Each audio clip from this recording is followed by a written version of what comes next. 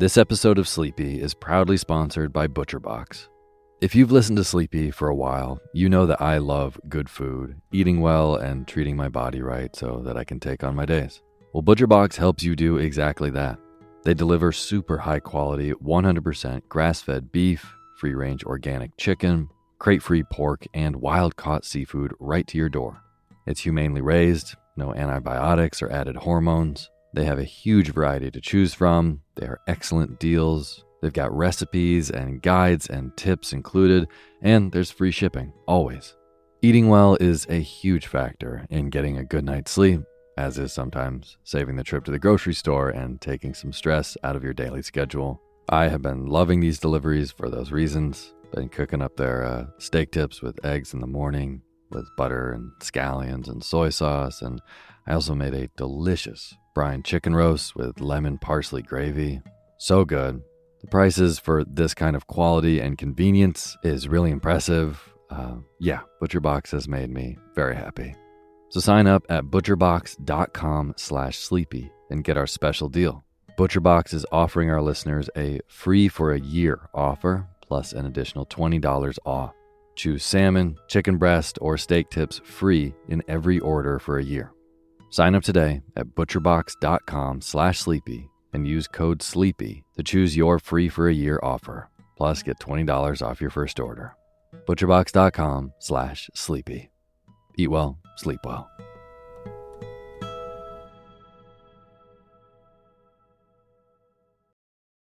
Imagine unlocking a version of yourself that's unstoppable, where mental barriers no longer hold you back.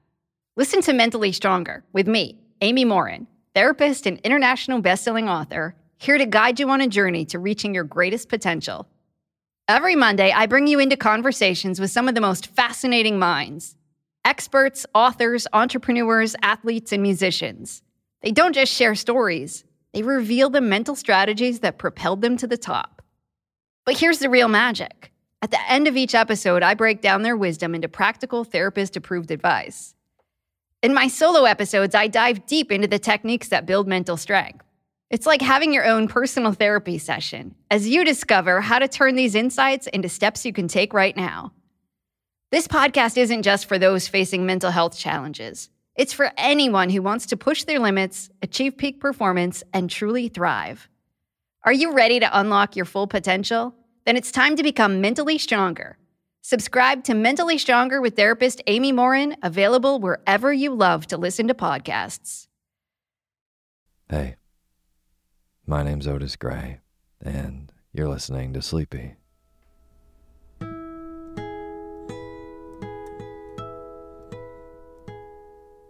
Podcast where I read old books to help you get to sleep, and a proud member of the Airwave Podcast Network. I have got a wonderful, snoozy bedtime story for you tonight. But before we get to tonight's reading, I just want to thank all of our patrons on patreon.com. Livy D, Ken, William Huston, Becky Berg, Ashley Ewing, Edwin Robinson, and Tiffany Treadway. Thank each and every one of you so much for being a part of making this show possible.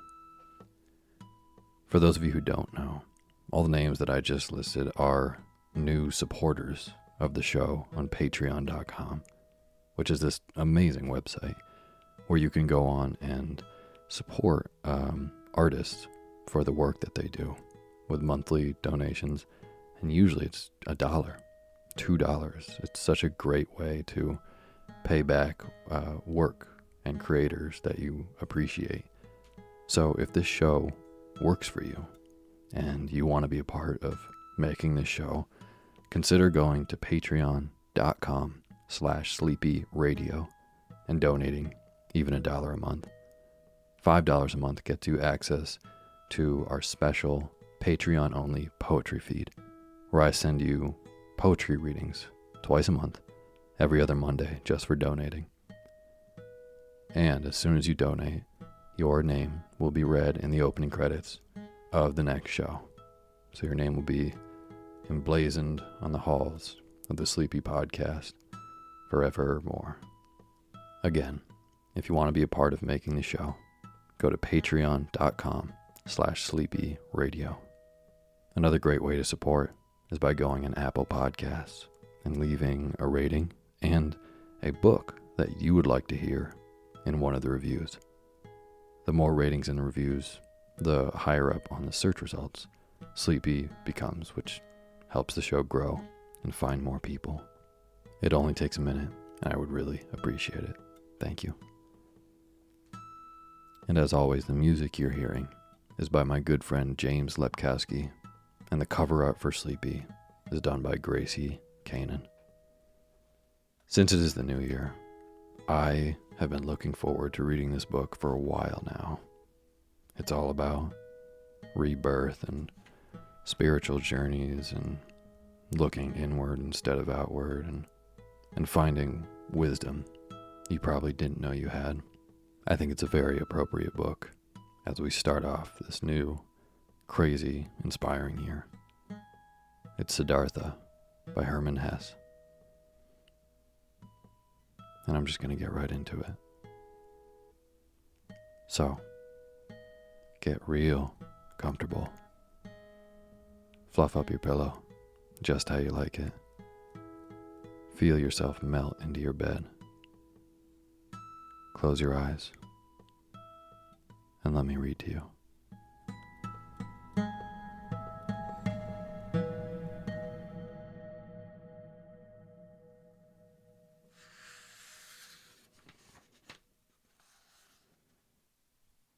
Part 1.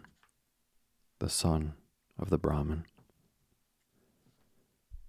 In the shadow of the house, in the sunshine of the river bank by the boats, in the shadow of the salt tree forest, in the shadow of the fig tree, Siddhartha grew up, the handsome son of the Brahmin, the young falcon, together with Govinda, his friend, the Brahmin's son.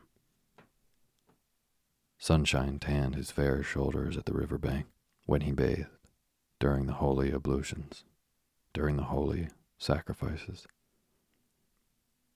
Shadow flowed into his dark eyes in the mango grove during his boyish games, while his mother sang during the holy sacrifices when he was taught by his father, the learned man, when he conversed with the sages. For some time now, Siddhartha had taken part in the conversation of the sages, had practiced oratorical contests with Govinda, had practiced with Govinda the art of contemplation, the duty of total concentration. He already understood how to utter the Om silently, that word of words, how to utter it silently into himself as he exhaled, how to utter it silently forth from himself as he exhaled. His psychic powers concentrated, his brow encircled with the glow of the clear thinking mind. He already understood how to recognize Atman within his being, indestructible, at one with the universe. Joy leapt in his father's heart at that son, so quick to learn, so eager for knowledge. He saw a great sage and priest developing in him, a prince among the Brahmins. Bliss leapt in his mother's bosom whenever she saw him, when she saw him walking, sitting down and standing up. Siddhartha the strong, the handsome, walking on slender legs, greeting her with perfect propriety. Love stirred in the hearts of the young Brahmin daughters whenever Siddhartha passed through the lanes of town with his gleaming brow, with his kingly eyes, with his narrow hips. But more than all these, he was loved by Govinda, his friend, the Brahmin's son. He loved Siddhartha's eyes and pleasant voice. He loved his gait and the perfect propriety of his movements. He loved everything Siddhartha did and said, and above all, He loved his intelligence, his lofty and fiery thoughts, his burning will, his high vocation. Govinda knew, this man will not become any ordinary Brahmin, no lazy functionary at sacrifices, no avaricious merchant of magic charms, no vain, empty speech-maker, no malicious, crafty priest, but also no kindly, stupid sheep in the flock of the multitude. No, and he too, Govinda, did not wish to become one of those, a Brahmin like 10,000 others. He wanted to follow Siddhartha, the loved one, the splendid one. And if Siddhartha should ever become a god, if he should ever enter the company of the radiant ones, then Govinda wished to follow him, as his friend, as his companion, as his servant, as his spear-bearer, his shadow.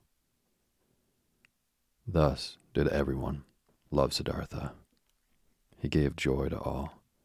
He was a pleasure to all. But he, Siddhartha, did not give himself joy. He was no pleasure to himself. Strolling on the pinkish walks of the fig orchard, sitting in the bluish shade of the grove of contemplation, washing his limbs in the daily expiatory bath, sacrificing in the deep shade of the mango forest, with gestures of perfect propriety, loved by all, the joy of all. Nevertheless, he bore no joy in his heart. Dreams came to him, and uneasy thoughts, flowing to him from the water of the river, sparkling from the night stars, molten in the rays of the sun. Dreams came to him, and the restlessness of the soul, smoking to him out of the sacrifices, uttered from the verses of the Rig Veda, trickling from the teachings of the old Brahmins. Siddhartha had begun to nurture dissatisfaction within himself. He had begun to feel that his father's love and his mother's love, and also the love of his friend Govinda, would not always and for all time make him happy, content him, sate him, suffice him. He had begun to foresee that his venerable father and his other teachers, that the Brahmin sages, had already imparted to him the greatest part and the best part of their wisdom, that they had already poured their abundance into his expectant vessel, and the vessel was not full. His mind was not satisfied. His soul was not at ease. His heart was not contented. The ablutions were good, but they were water. They did not wash away sin. They did not heal the mind's thirst. They did not dispel the heart's anguish. Excellent were the sacrifices and the invocation of the gods. But was that everything? Did the sacrifices offer happiness? And what was all that talk about gods? Was it really Prajapati who had created the world?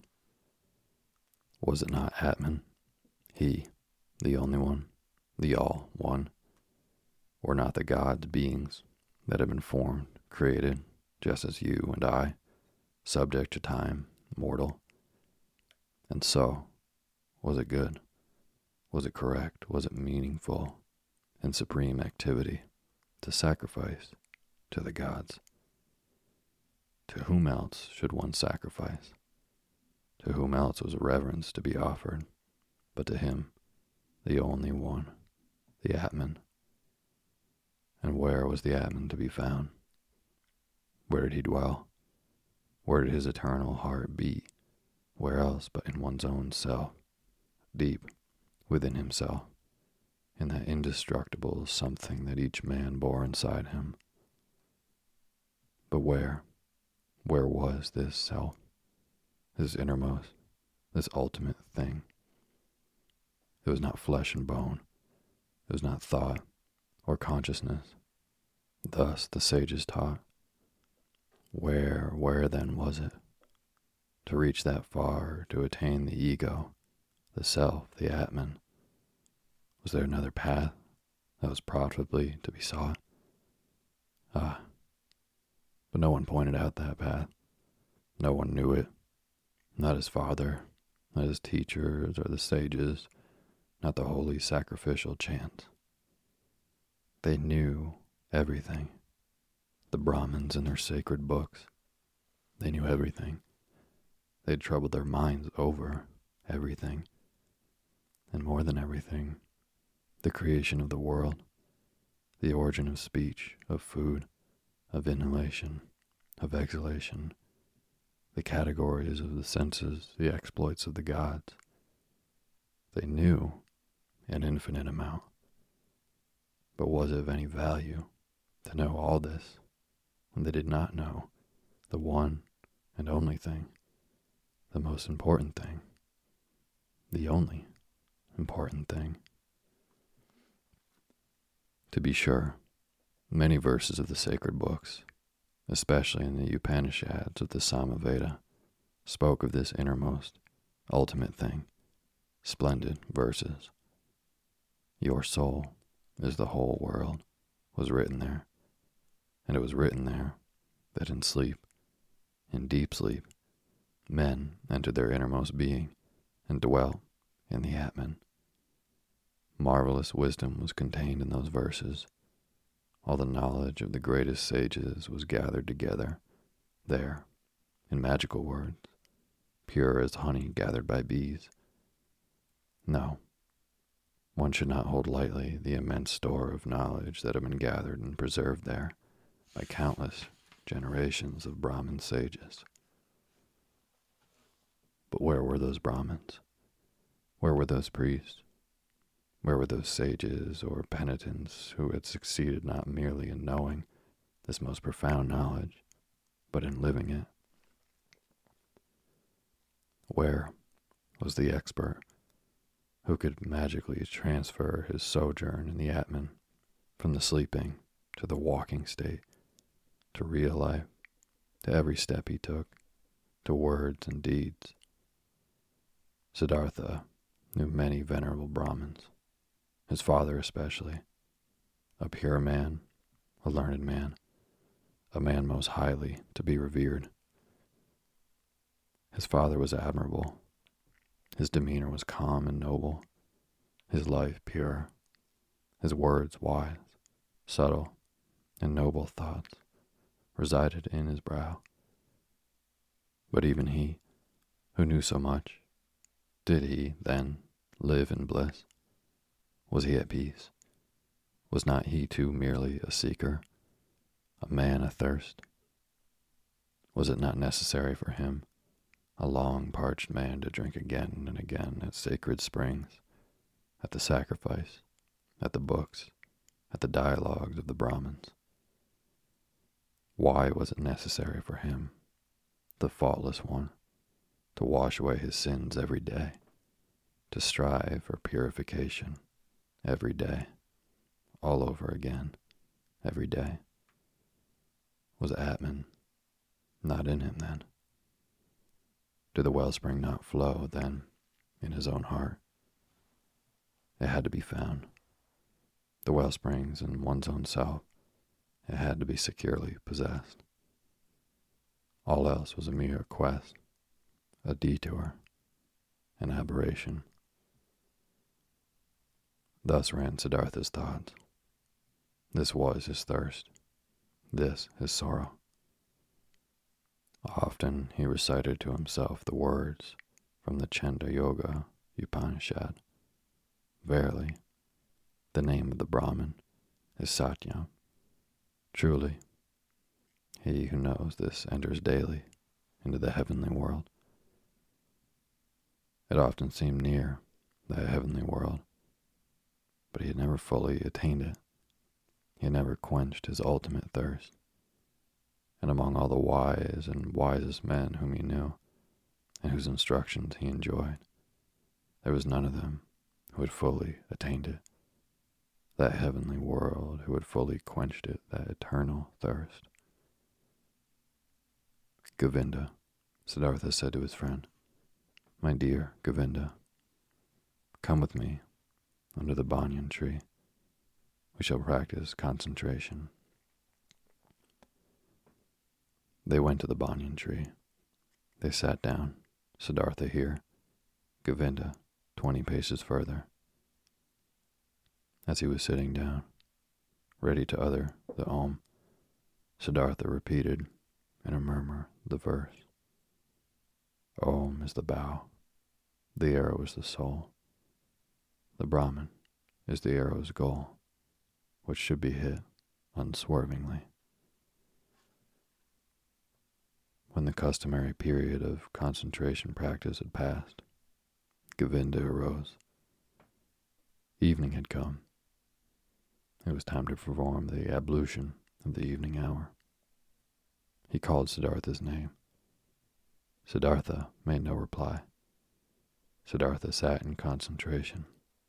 His eyes were fixed on a very distant goal.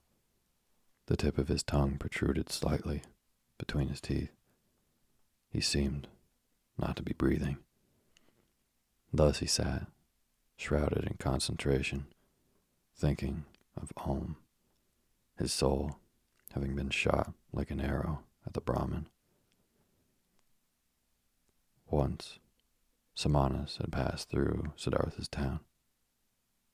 Itinerant ascetics, 3 dried-up, burnt-out men, neither old nor young, with dusty and bloody shoulders, nearly nude, scorched by the sun, surrounded by solitude, strangers and enemies to the world, outsiders and emaciated jackals in the realm of human beings. Behind them wafted a hot smell of silent passion, of destructive beauty, of pitiless liberation from the self. In the evening, after the hour of contemplation, Siddhartha said to Govinda, tomorrow morning, my friend, Siddhartha will go to the Samanas. He will become a Samana. Govinda turned pale when he heard those words and read the resolve in his friend's motionless features, a resolve as impossible to deflect as an arrow loosed from a bow. Immediately, at first glance, Govinda realized, now it is the beginning. Now Siddhartha is going his way.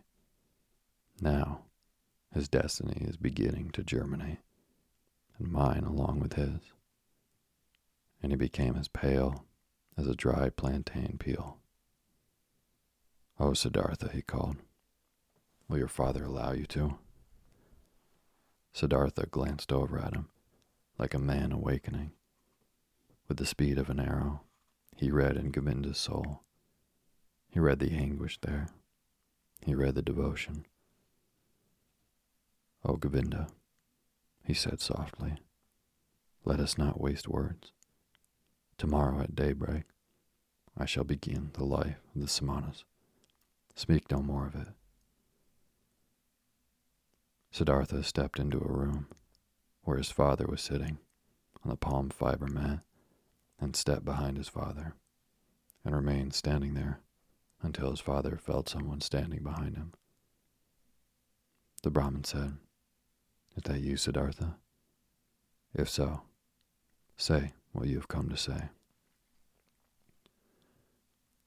Siddhartha said, with your permission, father, I have come to tell you that I desire to leave your house tomorrow and go to the ascetics. To become a Samana is my desire. I hope my father will not oppose this. The Brahmin was silent, and for so long in that small window the stars progressed and altered their configuration before the silence in the room came to an end. Mute and motionless stood the sun, with his arms crossed. Mute and motionless sat the father on his mat, and the stars moved across the sky. Then the father said, it is unseemly for a Brahmin to speak violent and angry words, but indignation stirs my heart. I should not like to hear that request from your lips a second time. Slowly, the Brahmin rose. Siddhartha stood mute, with arms crossed. "What are you waiting for?" asked his father. Siddhartha said, "You know what for." Indignantly, the father left the room. Indignantly, he sought his bed and laid down. An hour later, since no sleep visited his eyes, the Brahmin got up, paced to and fro, stepped out of the house. He looked in through the small window of the room, where he saw Siddhartha standing, with arms crossed on the same spot. His light-colored outer garment glimmered palely. Uneasy at heart, his father returned to his bed. An hour later, since no sleep visited his eyes, the Brahmin got up again, paced to and fro, stepped in front of the house, saw that the moon had risen. He looked in through the window of the room, where Siddhartha was standing in the same spot, with his arms crossed, the moonlight reflected on his bare shins. Anxious at heart, his father sought his bed. And he came again an hour later, and came again 2 hours later, looked in through the small window, saw Siddhartha standing in the moonlight, in the starshine, in the darkness.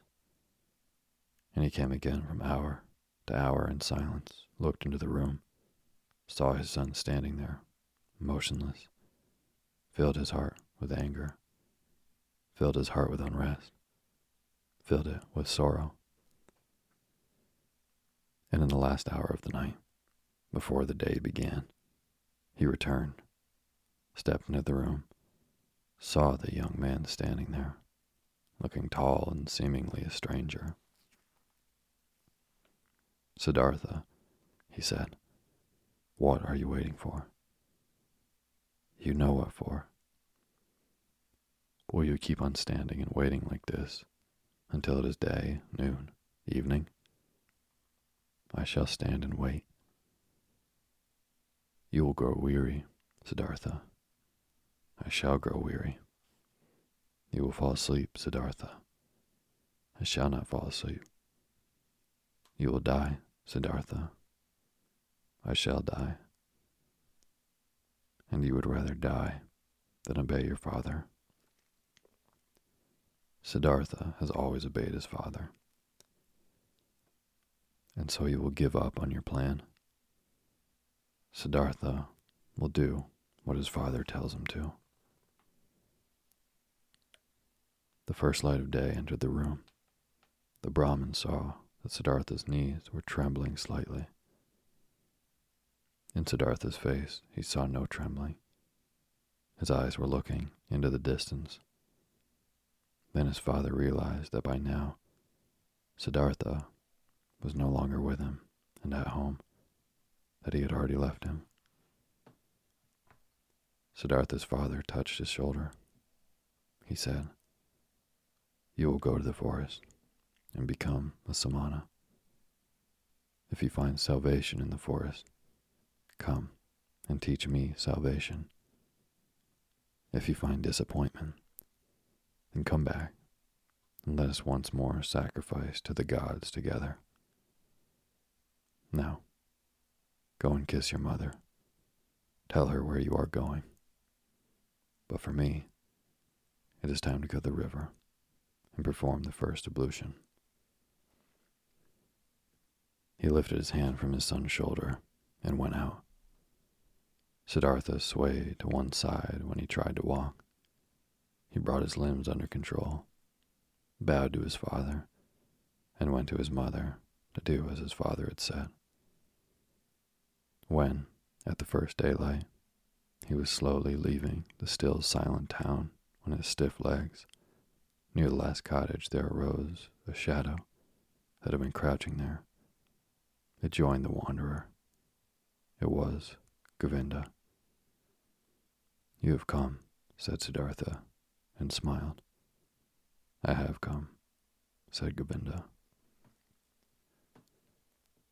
With the Samanas. On the evening of that day, they overtook the ascetics, the dried-out ascetics, and offered to accompany them and obey them. They were accepted. Siddhartha gave away his robe to a poor Brahmin on the road. All he still wore was a loincloth and an untailored, earth-colored wrap. He ate only once a day, and the food was never cooked. He fasted for 15 days. He fasted for 28 days. The flesh wasted away from his thighs and cheeks. Dreams flickered hotly from his widened eyes. On his shriveling fingers, the nails grew long, as did the dry, stubbly beard on his chin. His gaze became icy when he met women. His mouth twitched in contempt when he passed through a town with well-dressed people.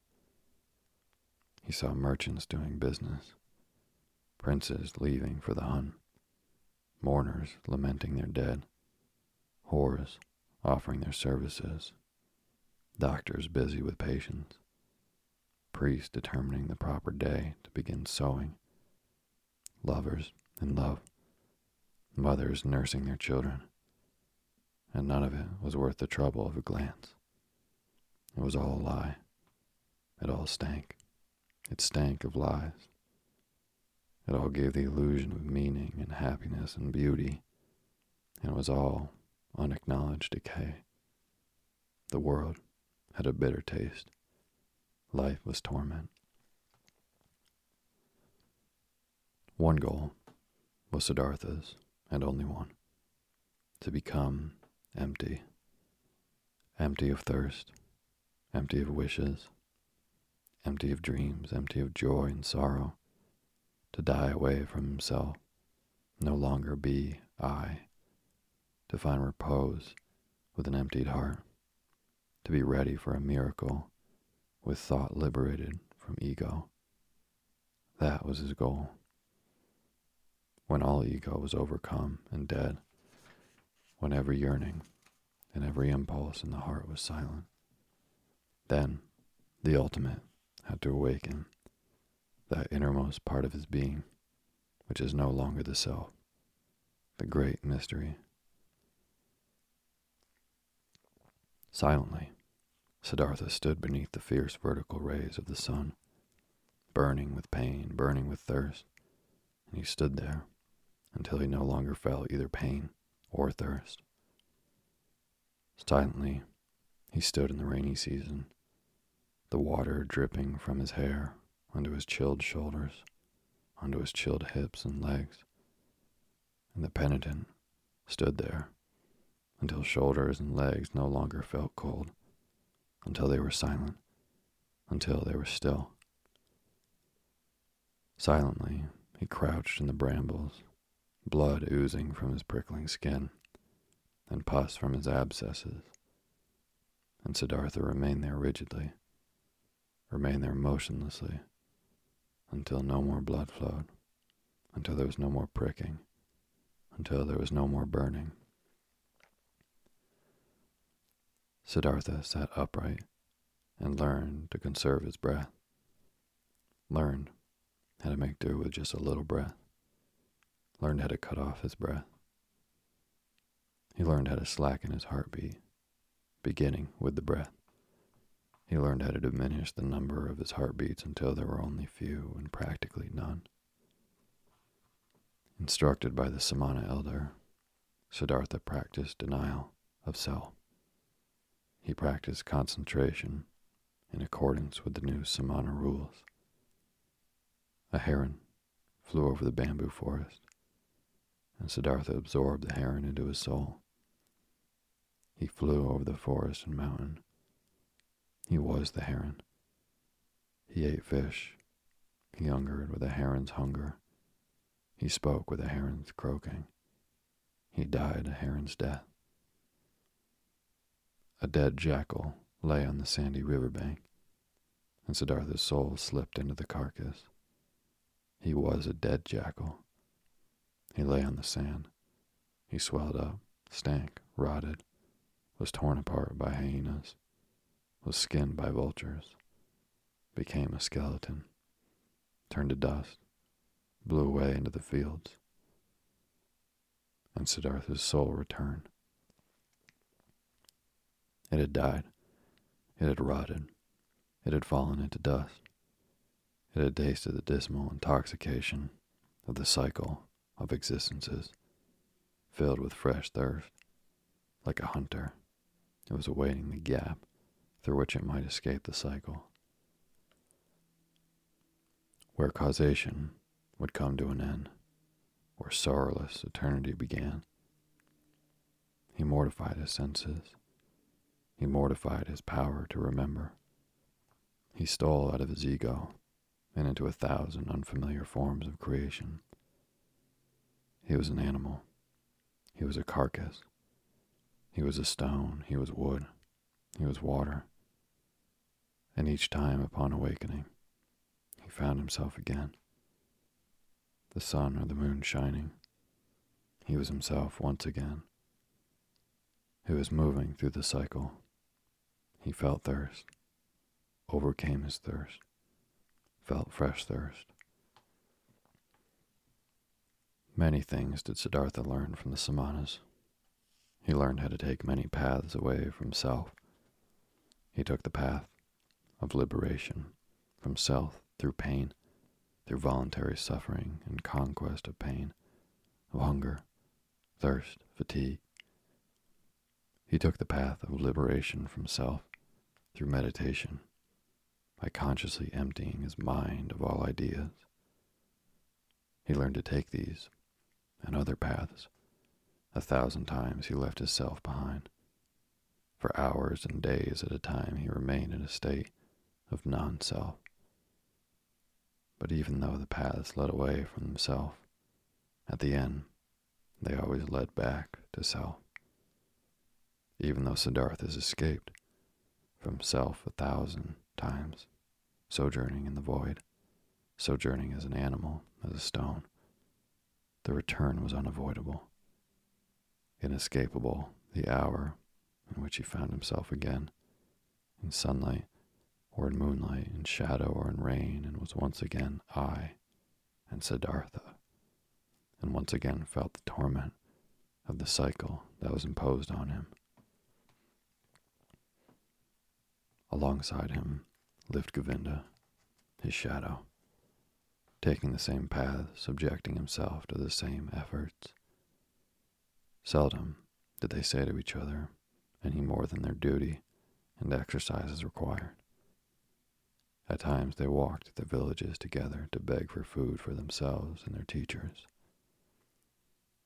"What do you think, Govinda?" Siddhartha said on one of these mendicant rounds. "What do you think? Have we made any progress? Have we reached any goals?" Govinda answered, "We have learned. We are continuing to learn. You will be a great samana, Siddhartha. You have learned every exercise quickly. The old samanas have admired you often. Someday you will be a saint, O Siddhartha." Siddhartha said, "It just does not seem so to me, my friend. What I have learned from the samanas up to this day, O Govinda, I could have learned more quickly and more simply. I could have learned it in any tavern in a prostitute's district, my friend, among the teamsters and the dice players." Govinda said, "Siddhartha is joking with me. How could he have learned concentration, retention of breath, insensibility to hunger and pain there among those miserable creatures?" And Siddhartha said softly, as if speaking to himself, "What is concentration? What is the ability to leave one's body? What is fasting? What is retention of breath? It is a flight from the self. It is a brief escape from the torment of being I. It is a brief numbing of the mind to counter pain and the senselessness of life. The same escape, the same brief numbing is found by the ox drover in his inn when he drinks a few bowls of rice wine or fermented coconut milk. Then he no longer feels his self. Then he no longer feels the pains of life. Then he finds a brief numbing of the mind. When he has dozed off over his bowl of rice wine, he finds the same thing that Siddhartha and Govinda find when, in lengthy exercises, they are released from their bodies and dwell in oneself. It is thus, O Govinda. Govinda said, "You speak thus, O friend, and yet you know that Siddhartha is not a drover, and the samana is not a drunkard. Yes, the drinker is numbed for a while. Yes, he finds a brief escape and rest, but he comes out of his delusion and finds that everything is still the same. He has not grown wiser. He has not gathered knowledge. He has not risen a few steps higher." And Siddhartha said with a smile, "I do not know. I have never been a drinker, but that I, Siddhartha, find only a brief numbing in my exercises and bouts of concentration, and I am just as far removed from wisdom and salvation as a child in the womb. This I know, O Govinda. This I know." And on another occasion, when Siddhartha left the forest with Govinda to beg for some food in the village for their brothers and teachers, Siddhartha began to speak, saying, "Well now, O Govinda, are we on the right path? Are we perhaps approaching knowledge? Are we perhaps approaching salvation? Or are we not rather going around in a circle? We, who after all thought we could escape the cycle of existences." Govinda said, "We have learned much, Siddhartha. Much still remains to be learned. We are not going around in a circle. We are proceeding upward. The circle is a spiral. We have already climbed many a step." Siddhartha answered, "How old do you think our Samana elder is, our venerable teacher?" Govinda said, "Our elder is about 60 years old." Siddhartha, "He has become 60 years old and has never attained nirvana. He will become 70 and 80, and you and I shall become just as old, and shall do exercises, and shall fast, and shall meditate. But we shall never attain nirvana, not he, not we." O Govinda, I believe that, of all the samanas who exist, perhaps not one, will attain nirvana. We find consolations. We find ways to numb the mind. We learn technical skills for deceiving ourselves. But the essential, the path of paths, that we do not find. Govinda said, "Please do not pronounce such terrifying words, Siddhartha. How could it be that among so many learned men, among so many Brahmins, among so many severe and venerable samanas, among so many questing men, so many assiduous men, so many holy men, no one will find the path of paths?" But Siddhartha said, in a voice containing as much sadness as mockery, in a soft, slightly sad, slightly mocking voice, "Soon, Govinda, your friend will abandon this path of the samanas, which he has followed with you for so long. I am suffering from thirst, O Govinda, and on this long samana path, my thirst is not diminished one whit. I have always thirsted for knowledge. I have always been full of questions. I have questioned the Brahmins year after year, and I have questioned the sacred Vedas year after year. Perhaps, O Govinda, it would have been just as good. It would have been just as clever and just as beneficial if I'd questioned the hornbill or the chimpanzee. I've needed a long time, and that time is not yet up to learn this. That no one can learn a thing. I believe firmly that in reality the thing we call learning does not exist. Oh, my friend, all there is the knowledge, which is everywhere, which is Atman, which is in me and in you and in every being. And so, I'm beginning to believe that this knowledge has no worse enemy than desire to know, than learning. At that point, Govinda stopped short in their path, raised his hands, and said, Siddhartha, please do not alarm your friend with such talk. Truly, your words awaken anxiety in my heart.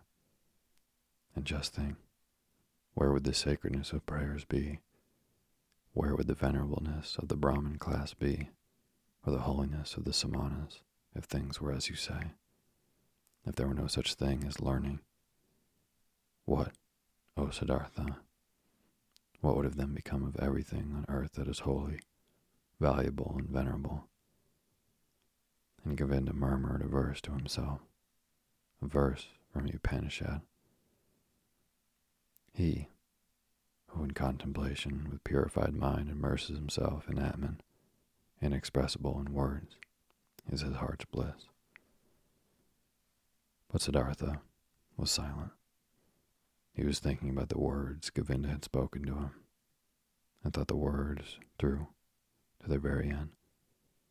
Yes, he thought, standing there with a lowered head, what would still be left of everything that seemed holy to us? What is left? What stands up to the test? And he shook his head.